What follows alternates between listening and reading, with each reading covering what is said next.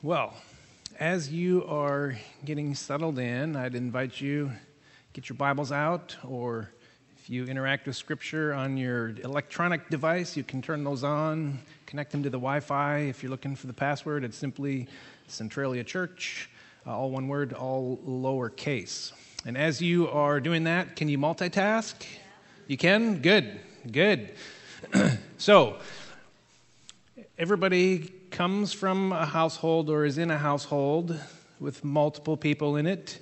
And so what I want you to do is take a moment, especially you kids.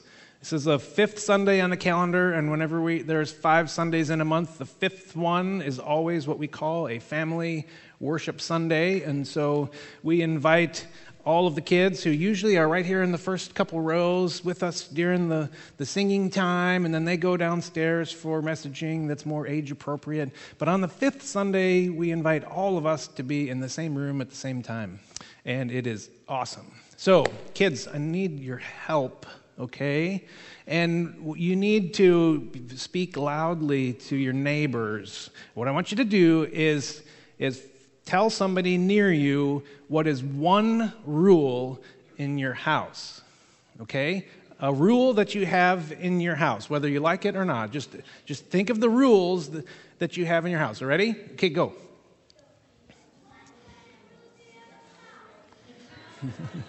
It sounds like there's rules that we have.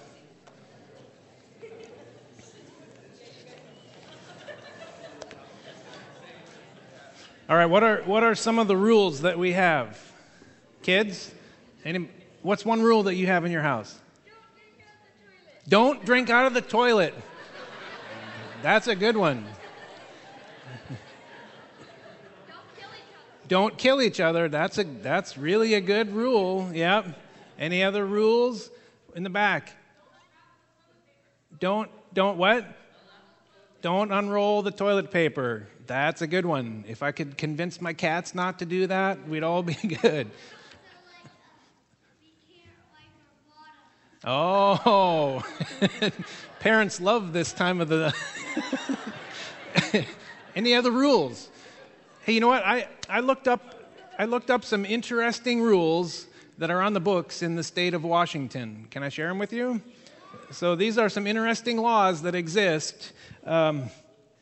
So up in Seattle, you are not allowed, so this is more like a public service time, because I really don't want you to fracture any of these rules inadvertently, you know? Okay, so up in Seattle, if you're going to take public transportation, if you take the bus in Seattle, you're not allowed to take a fishbowl onto the bus.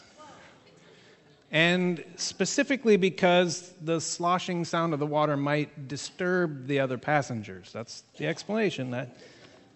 I didn't make these up. It is illegal to attach a vending machine to a utility pole. So if you have any ideas, just don't do it. Now, it used to be, this one I think has been banished. Like we took this one off the books, but this was kind of interesting to me, seeing as what we're doing right now fits into the category. It used to be illegal to interrupt a religious meeting by having a horse race. So if anybody's thinking about having a horse race today, it's legal now. It's legal. All right, this one, make sure you obey this one. It's illegal to sleep in an outhouse without the owner's express permission.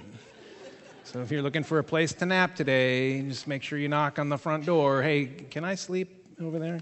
And this is the best one in the state of Washington. Harassing Bigfoot is a felony which is punishable by a fine and or imprisonment. So if you're going out searching for Bigfoot, don't harass him, because you just might end up in jail. And, you know, it's, of course, all of these have to be true because I found them on the internet, right? All right. So, but we are all forewarned, and so I don't want to be getting any text messages saying, hey, can you call so-and-so because they're suffering the consequences of fracturing one of these. Well, you have your Bibles open. We've been in a series of messages in the Gospel of Mark, and today we are in chapter 7. So if you would stand with me to the honor of the authority of the word of the Lord, we'll mostly be looking at verses 9 through 13, but we need to have the context of the story. And so it actually starts in Mark 7, and I'm going to read verses 1 through 23 this morning. The Pharisees and some of the teachers of the law who had come from Jerusalem gathered around Jesus and saw some of his disciples eating food with hands that were defiled, that is, unwashed.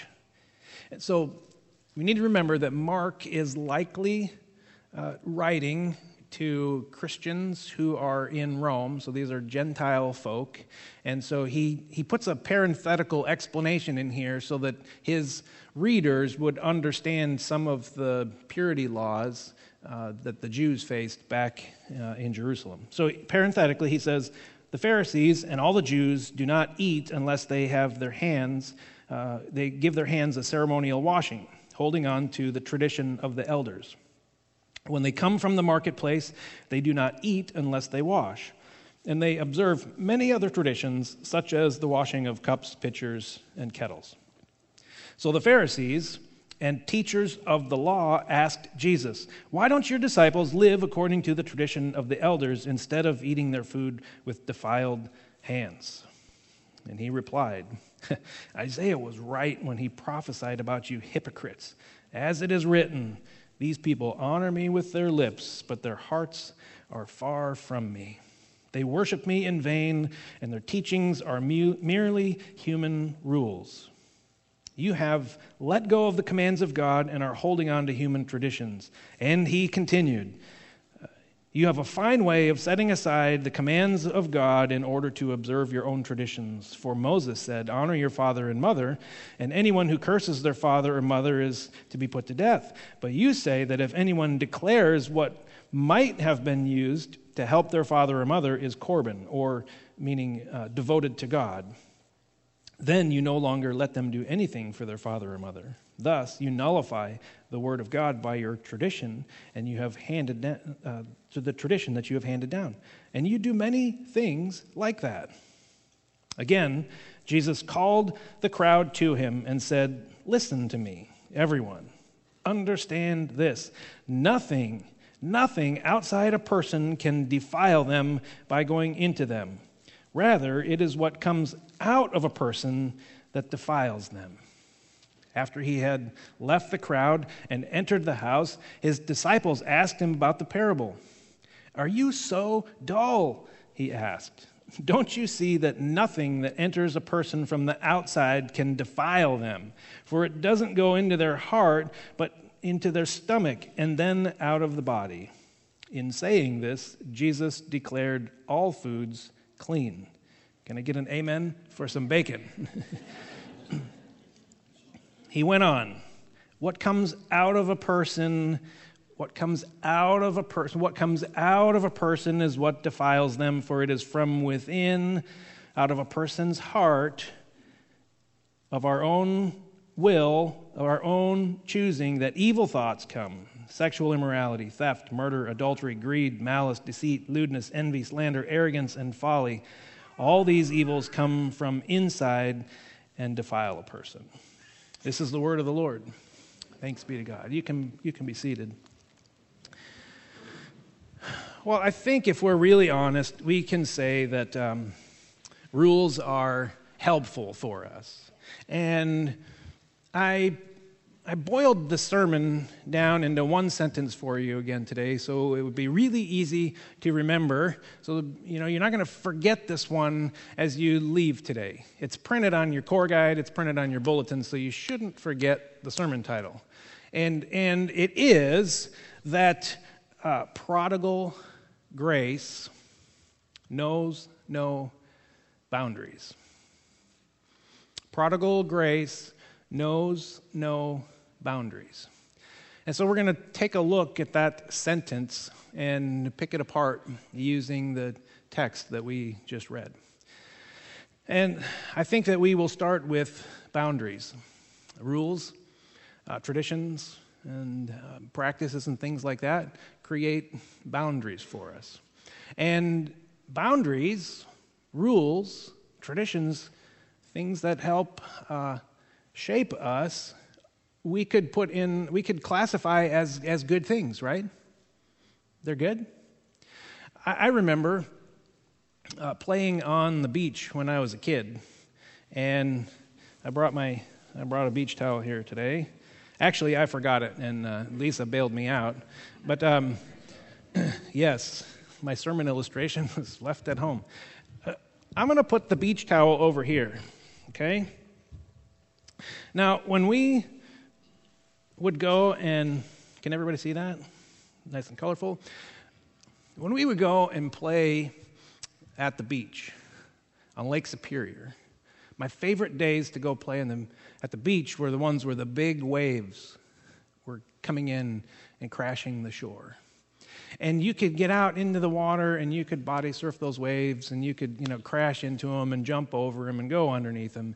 And if you get hit by a big wave, it's kind of disorienting once in a while, especially when it's like 50-degree water or whatever it was at the time. And so while we were playing at the beach, we would have some boundaries. Okay, so as we were out in the water playing, our boundary markers, when we looked back at shore, were the towels, wherever we set up our towels and our little buckets and shovels and so forth. So the towel was a marker on the beach for us. It created a boundary line for us. And then we would be sitting there, and Mom and Dad would look down the beach, and they would find on Lake Superior, you'd have a lot of driftwood that would just wash up on the shore. And I didn't have a really huge piece of driftwood today, but I had Brian go out, and he got this. By the way, if you need firewood, the Scouts do a fantastic job, and that's another story. But this is a piece of driftwood, okay? So on one side, we have the driftwood as another boundary marker. And on the side all the way over here were the towels. So when my sister and I were out in the water, jumping up and down in the waves and just getting smacked around, if we ever got disoriented, we could turn around and we could look at the beach and we could make sure that we were between the towel and the log. It created a healthy boundary for us. Because when you are out splashing around in the waves and you're jumping from one and chasing another, oh, that one's going to be big, and you start, going, it's easy to just work your way down the beach, and before you know it, you have no idea where you set up camp. And so every so often, my folks would say, remember to look at the shore and find the boundary markers. The towel on the one side over here and the driftwood log on the other side over here. Clear boundaries, right? And they were helpful and good. When we think about the rules that we live by, they're designed to bring order to our lives. And healthy rules, healthy boundaries allow us to live with a certain sense of freedom because we know where the markers are, the towel on one side, the log on the other side, and anything in the middle is free to do. So when we think about rules for our households, for our society, for our educational system, for our places where we are employed, for our church, for our faith, anywhere that there is a rule, a tradition, a boundary marker, they're generally put in there for good reason, so that it will provide some order and give us some room to move because we will sense some freedom because we know where the boundary markers are, the towel on one side of the beach and the driftwood log on the other side of the beach. Now, once in a while, our rules, our traditions, our boundary markers might go from good to unhealthy, from good to bad, if you will. And when good boundaries begin to cross that line of going bad, it's because we begin to utilize those as ways of saying, well, I'm playing on the beach in between the log and the towel, but those other people that are not, in the boundaries, well, I'm better than them. Oh. You've never seen religion go this way, have you? You've never seen, people out in society go this way, like, I follow this set of rules. It must make me somehow superior to people who aren't observing the same set of boundaries that I am. You've never seen this happen, right? Okay, never. Other places that you may have visited, but certainly not here. When you begin to think that you're superior to other people because of the choices that you make, or the morals that you live by, or the lifestyle that you choose, or your religion, or whatever it is, when you begin to think that you are superior, sometimes it works its way into our psyche that others are less than us, because they're not meeting the same standards as we are. And then if you take it a little bit further, once in a while you might see this happen. You might see somebody who tries to force their boundaries on somebody else. It would be like my sister and I going, over to the line right here and starting to yell at the people on the other side of this boundary, hey, you're supposed to be in here. And if you're not, you're doing something wrong. You've never seen anything like that, right? But I think that it happens on occasion. We start forcing our boundaries, our rules, the things that we choose to live by, and we force them on other people. And then if they push back at all and say, I don't know if that's for me, then we start judging them because they have rejected the boundaries that you have suggested that they adopt for their life.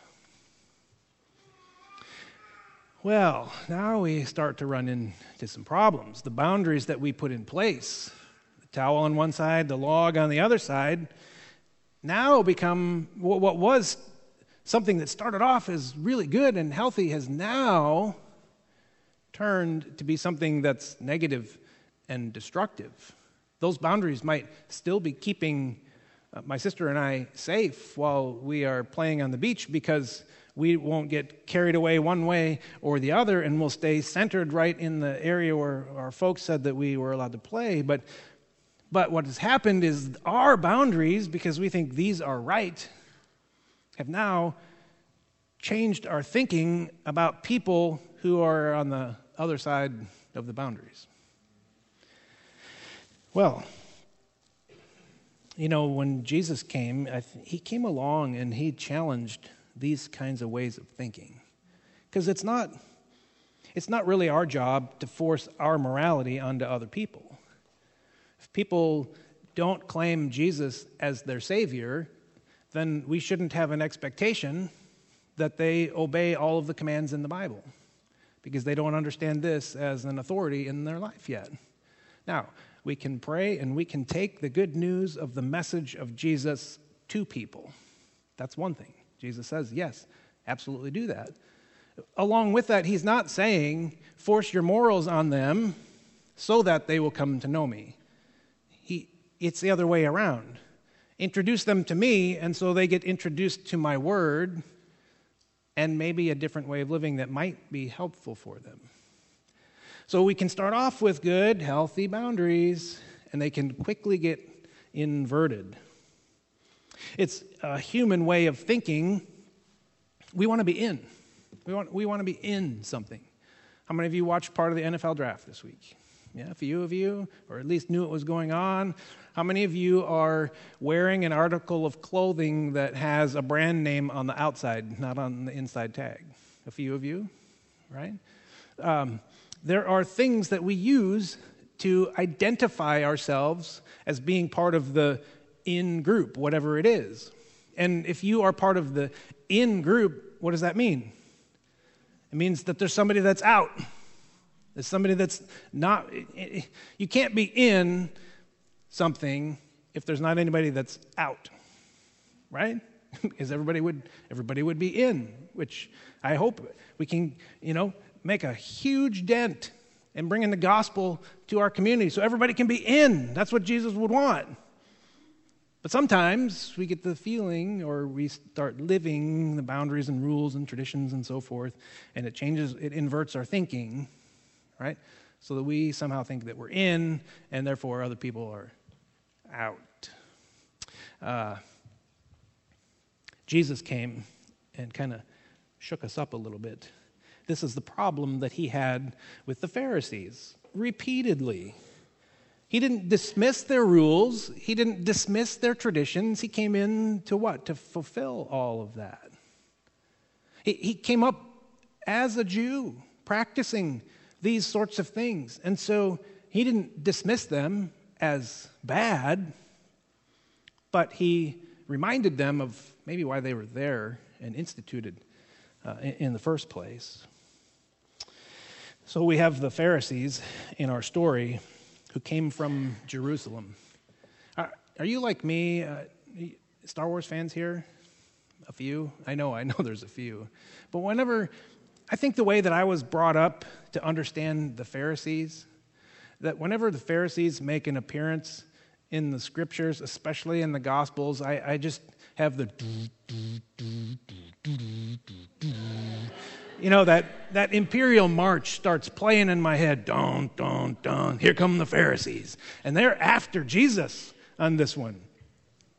And Jesus is gathered. It says the Pharisees are gathered. It could be that they're all sharing a meal together. It says they're gathered there and the disciples were eating. So it seems to me like a meal was happening. So maybe Jesus had invited the Pharisees or vice versa. And so we're having a big dinner party and the Pharisees see the disciples breaking the law. Whew. And it's a big deal to them. And they ask Jesus. And this is a question, and it's not really a question. It's more of a statement. They say, where is it here? Why do your disciples eat with unwashed hands? Do you approve of this? Jesus, you can't seriously be letting your disciples get away with eating with defiled, unwashed hands. Do you approve of this? Kind of in that tone that's accusatory. Like, are you serious? You can't be serious. I don't know. What's the big deal? So the disciples didn't eat, with washed hands, with clean hands. Some of you moms just went, did he just say that? Well, in my house and in our house, it's a rule. It's not like in writing anywhere. Just like washing your hands before dinner is nowhere to be found in Scripture as a rule. The priests did it in a ceremonial fashion, and the Pharisees started to just expand that, kind of this priesthood for all believers before that was really introduced. And so so that we're holy and pure, we better be washing our hands before everything, all the way up to our elbows. Now, we have it as a rule in our house. It's a good idea. Germs or something, I guess. When you're out on the trail, you just go, where's my fork? Time to eat. But the disciples didn't wash their hands. The Pharisees take exception to it. It might seem to us like this is like of all the things that they could pick on, they're talking about washed hands before you eat? Come on. That's not what they were asking about. They were needling Jesus because it's a purity issue. It was a purity issue. And Jesus, as he responds, he drops the gloves pretty fast on this one. Did you notice that? They level this accusation, and Jesus is like, okay, you want to go? You are hypocrites. Now, that's a strong word. You are just a bunch of hypocrites. Do you hear yourselves talking? He goes on to address their issue. He tells them they place too much emphasis on their traditions, which focus on the human customs, the human additions to the law, instead of the revelation of God himself. So they're missing the point, is what Jesus is saying. Now, we need to be fair. We really need to be fair to the Pharisees, okay?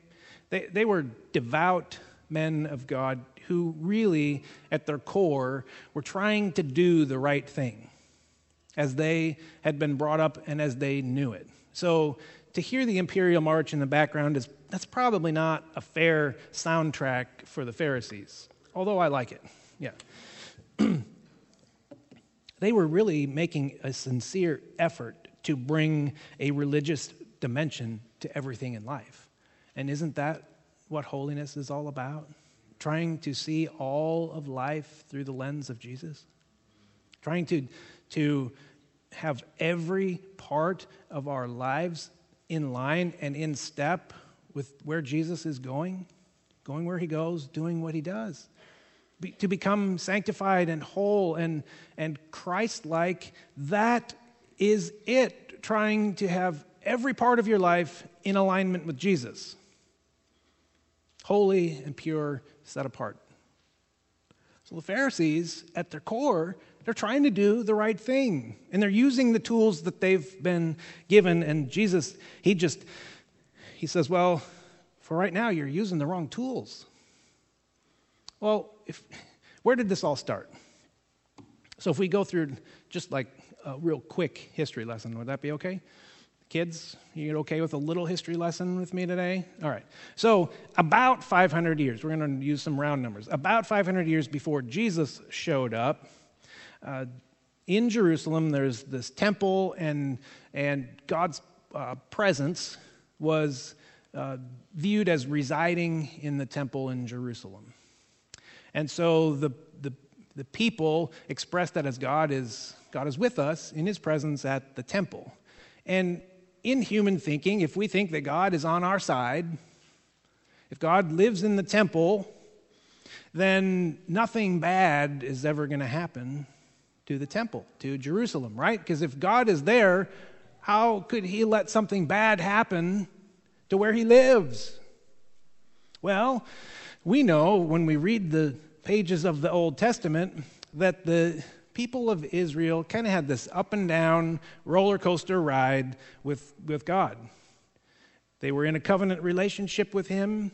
God said he would do things. They would be his people, and they were to obey God, right? That was the deal.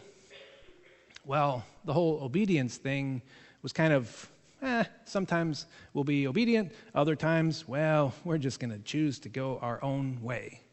And after a long period of rebellion against God, God said, okay, if you don't want me here, then I can just take a step back. And when he stepped back a little bit, the Babylonians came in and leveled the place. And they destroyed the temple. And they picked up the people and they carted them off into exile, away from their land. How could God let something like this happen to his home? They wrestled with that. Why would God allow that to happen? They didn't get it, even though they had prophets there telling them, you're sinning, you're sinning, you're sinning. The warning lights are flashing. It's like you're driving up to a cliff and there's, flashing lights all the way there, and I wonder what they're trying to get my attention about. And you ignore all the signs, and pretty soon you drive off the cliff, and then you're like, I wish somebody would have told me. So it was 50 years or more before people were able to start coming back to Jerusalem. And when they came back, they were trying to figure out, now, what went wrong? What did we do wrong? What was the point of all of this? What did we learn? At least they were wondering, what mistakes did we make that we need to learn from? And there were plenty of theories that were on the table. If you read Isaiah, he argues that the problem was that God's people had become isolated from the world and the world's problems. God's interests, Isaiah would say that God's interests are in people caring for other people. Isaiah would say that God's interested in us being involved with the world and getting mixed up in its pain. That's what Isaiah would say. Well, There were other theories that were out there. If you read Ezra and Nehemiah and some others, you'll find kind of an opposite argument, where Isaiah would say, hey, you need to get your hands dirty, and you need to go over here, and you need to help these people. That's what living the gospel is all about. Remember, God had said to Abraham, hey, you're going to be the one who introduces me to the rest of the world. So the people of Israel were kind of born out of this desire in God's heart that all would come to know him at some point. And so Isaiah is pointing him out, hey, you need not forget about that. You need to get out there and minister to people. Others, they kind of took the opposite side of the argument, and they said, oh no, we need to close ourselves off. We need to separate ourselves from the world because the world is defiling us. And we need to escape to our sanctuaries and work on holiness and purity. See, these folks believe that God's interest is in purity and keeping people undefiled by the world. It's not engagement with others, but avoidance that pleases God. So you have two distinct arguments. In the one camp over here, it's you need to be engaged with what's going on in the world. You need to help people. And then on the other side is over here is, no. You got to avoid the world because it's defiling you. It's making you unclean and unfit to be in God's presence. Guess which camp won the day? This one over here. So for hundreds of years, it had been kind of cemented in their mindset, especially in the Pharisees. You know what the word Pharisee means? Set apart ones. So the Pharisees' bent was towards separation. We need to be holy and pure and set apart for God. So they were always concerned with the things that would mess up the purity. So they made a big deal about following the laws that were designed to help keep them pure. Well, Jesus comes along and he just shakes the whole thing up. He mixes up their categories. You know, we sang about it. It's still the tension that the people of God, that the church wrestles with all of the time. Are we to gather in a place like this for our own benefit? Yes. To worship the Lord? Yes. To read and study and hear the word? Yes. Are we to teach one another, admonish one another when we need it? And we need it once in a while. Sometimes we just mess up and we get it wrong. But we have a brother or sister who will point it out and say, you know what? We can do better. And they're right. So we could kind of hive ourselves off and separate ourselves from the world. And I think that would be a good thing. We need time when we pull away and we worship the Lord and we're in His presence and we share that with one another as a way to strengthen and encourage one another. Amen? Yeah, we need it. That's why the rhythm of our week is designed that on a regular basis we keep putting our feet into this place so that we have our feet planted on the same ground as other people who are trying to be faithful to the same things we are. And it's wonderfully encouraging to look around and know that I'm not the only one who's in the struggle. So, yes, I can agree with that part of what the Pharisees said. But that kind of prevented them from thinking that we should go over here and we might get a little messy. It's like we don't have to wash our hands before dinner. I might have a little dirt. We We get messed up and entangled with what's going on in the world. It was painted in the Pharisees' minds as a point of fear. You can't do that because you might defile yourself. But clearly Jesus comes and he takes up Isaiah's message. He grew up in the message over there, the holiness, the purity, all of that. Wonderful stuff. But it was missing part of the gospel. It's missing part of what God had for everybody. And he reminded him. Remember, we showed up to church the first time that they asked him to preach. And they handed him the scroll, Isaiah. He rolls out the scroll. Isaiah, right? He was the one over here trying to push people out. Hey, social engagement, get out there in the world. Point people to Jesus by being with him. Opens up that scroll in Isaiah 61. He says, the Spirit of the Lord is on me. He has sent me, to, remember this? You know this one. This is part of our story. To set the captives free. He goes through a list of things in Isaiah that instigate or provoke or poke people to get out to where people are broken. And Jesus says, I'm here to hang out with the broken people, with the messy people, with the people who you think are going to defile you. So there's this tension, this dissonance between Jesus and the Pharisees because they're thinking over here. And Jesus is over here saying, that's good, I agree with that, but come over here for a while. You need to have both. You can put boundaries, around your heart. You can have the log and the towel. You can keep your heart between the log and the towel, but you can take the good news of my message outside those boundaries. If your heart remains in the boundary, you're not going to be defiled by taking my message to the world. And that's where the disconnect happened between the Pharisees and Jesus. They weren't convinced that that was possible. Jesus gives them this little parable in verse 14.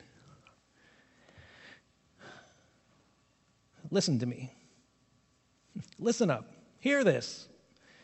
Understand this. Nothing outside a person can defile them by going into them. Rather, it is what comes out of a person that defiles them. You're not defiled by what you eat or what you touch. You're defiled by what you think, do, and feel. So you can practice this purity thing, but don't worry that engaging with people over here, the ones that maybe you've drawn a boundary around, that's not what's going to defile you. And he calls the Pharisees out for being hypocritical. You have forgotten.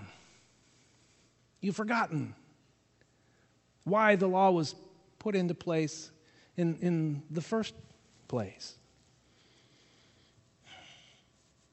See, Jesus was trying to remind them that the purity laws weren't designed to shine up the exterior parts of their life. The purity laws were put in place to deal with purity matters of our heart, of our motives. We have this, maybe I can say it like this, and listen to this carefully. We often think that we are sinners because we do bad things. People come into my office, tell me about bad things they did. Oh, I'm such a sinner. I understand what they're trying to say. Jesus is saying that's a little bit inverted thinking. Jesus says, no, you are a sinner, and because you're a sinner, you do bad things. These bad things out here aren't what's making you a sinner. You're a sinner at your core. That's why I came. I didn't come to address all of the symptoms out here and clean up all of this out here. I came so that your inner heart could be purified, that you could be forgiven, that you could be transformed, that you can have an experience of meet with me and you can leave differently. If we don't think that what Jesus did would change our heart, then we're wasting our time. Jesus didn't come to clean up all of these little messes, the things that we find ourselves mixed up in. He came to clean us up from the inside so that we will stop doing all of these other things. It's not all of this that's defiling us, it's what's coming out of our heart. It's where we are as people.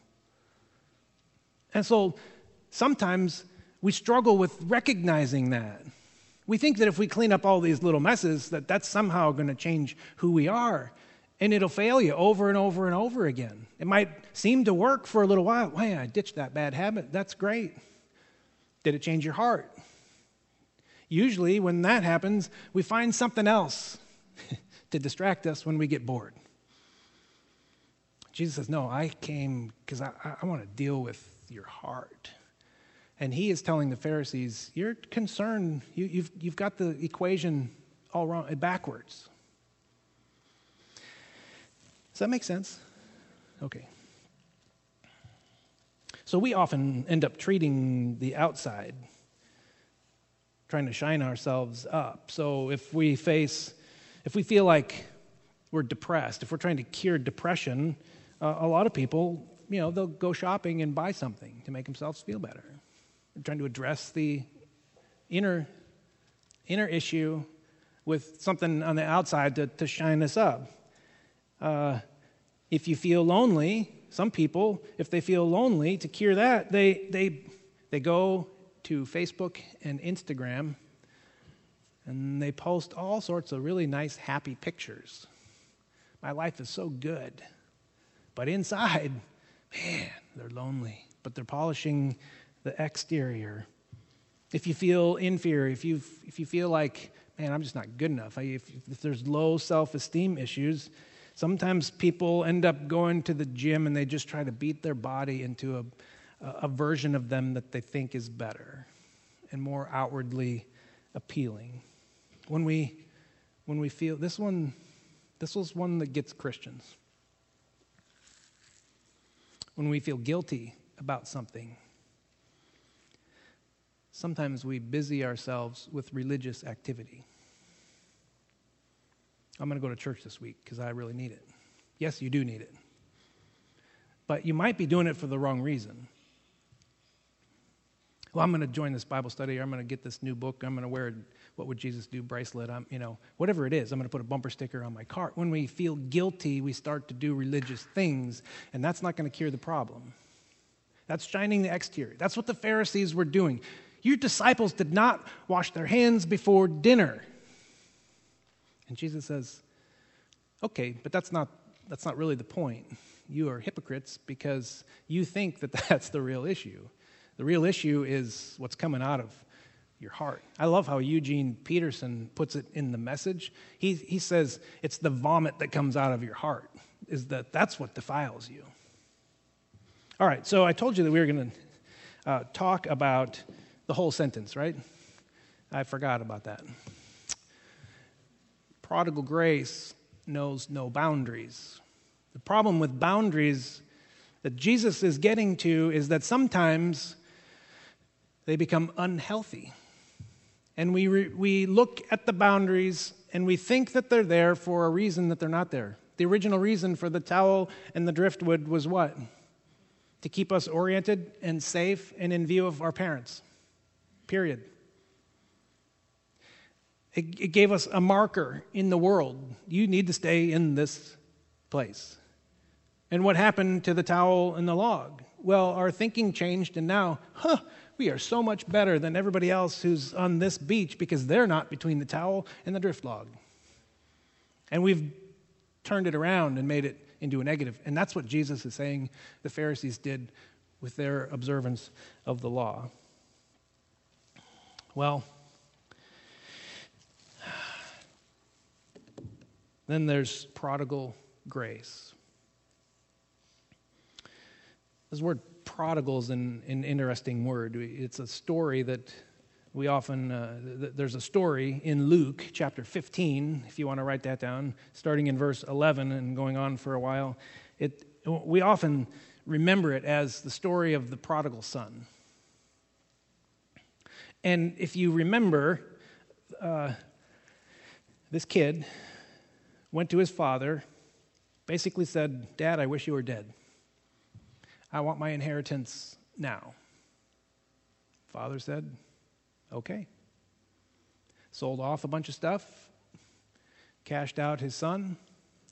Son went to a foreign land, right? Squandered everything that his father had given to him in an inheritance. Call him the prodigal son. The word prodigal means wastefully extravagant. Prodigal is characterized by a profuse or wasteful expenditure. So this boy went and he was wastefully extravagant in how he used his father's inheritance. Took him down a path to where he was eating with the pigs. That's rock bottom. And while he was at rock bottom, he said, "You know what? It was way better at my father's house. Maybe I should apologize. Maybe I should repent and turn around and go back and beg my father for mercy. Maybe he would allow me to be a servant in his household." So he goes home. And we know the story that it seems like Dad has been sitting on the front porch, swinging in that little squeaky swing with a glass of lemonade, just eyeing the horizon, waiting for the day where his son might come back.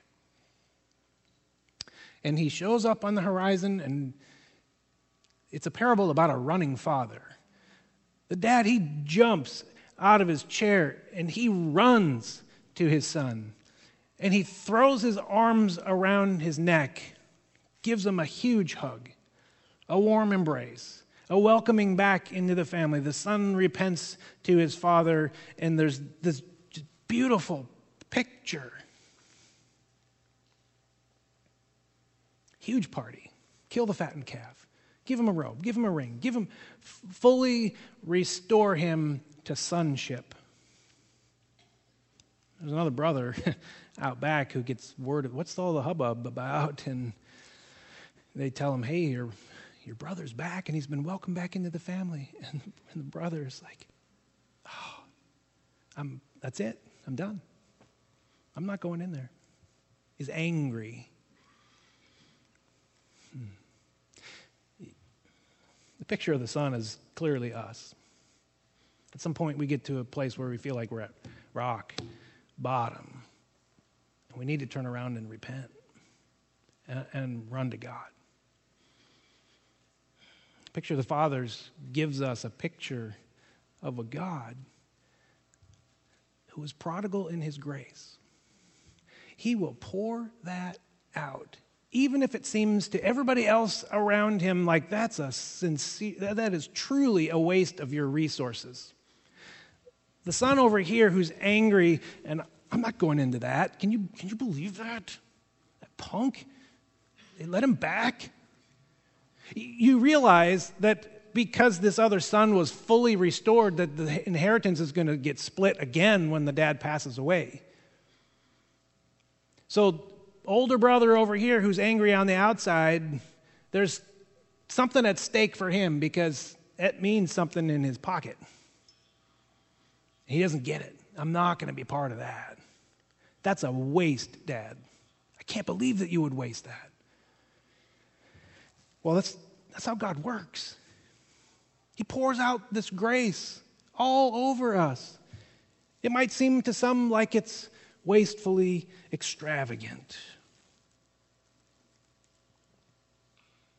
God demonstrated to us that while we were are still sinners, Christ died for us. This is God's love in action towards us who really don't, what we really deserve is the opposite of love. And when God just graciously pours out his love on all of us. Grace means that God would move heaven and earth to save sinners like us who on our own, we can't save ourselves. Grace means that God sent his one and only Son to die on the cross that our sins might be forgiven and that we could be reconciled to God. And he does it lavishly. He's wastefully extravagant in his pouring out of grace and love on all of us. We don't deserve it, and yet there it is. He pours it out on us. This prodigal grace that we have been talking about, it doesn't know any boundaries. And that's the message that we need to take that one into our heart. To remember that God has poured out this grace on us, not to keep it internalized and protected and shine it up. God has poured out this grace, and he has told us, he tells us, he is telling us that your heart can be between the log and the towel. But the good news of my grace, you can take that across the boundary line. Your heart can stay between the boundary of the drift log and the towel over here, and you can go out and get tangled up in the world's mess, and you can show them what my love looks like. Prodigal grace knows no boundaries. People of God said, amen.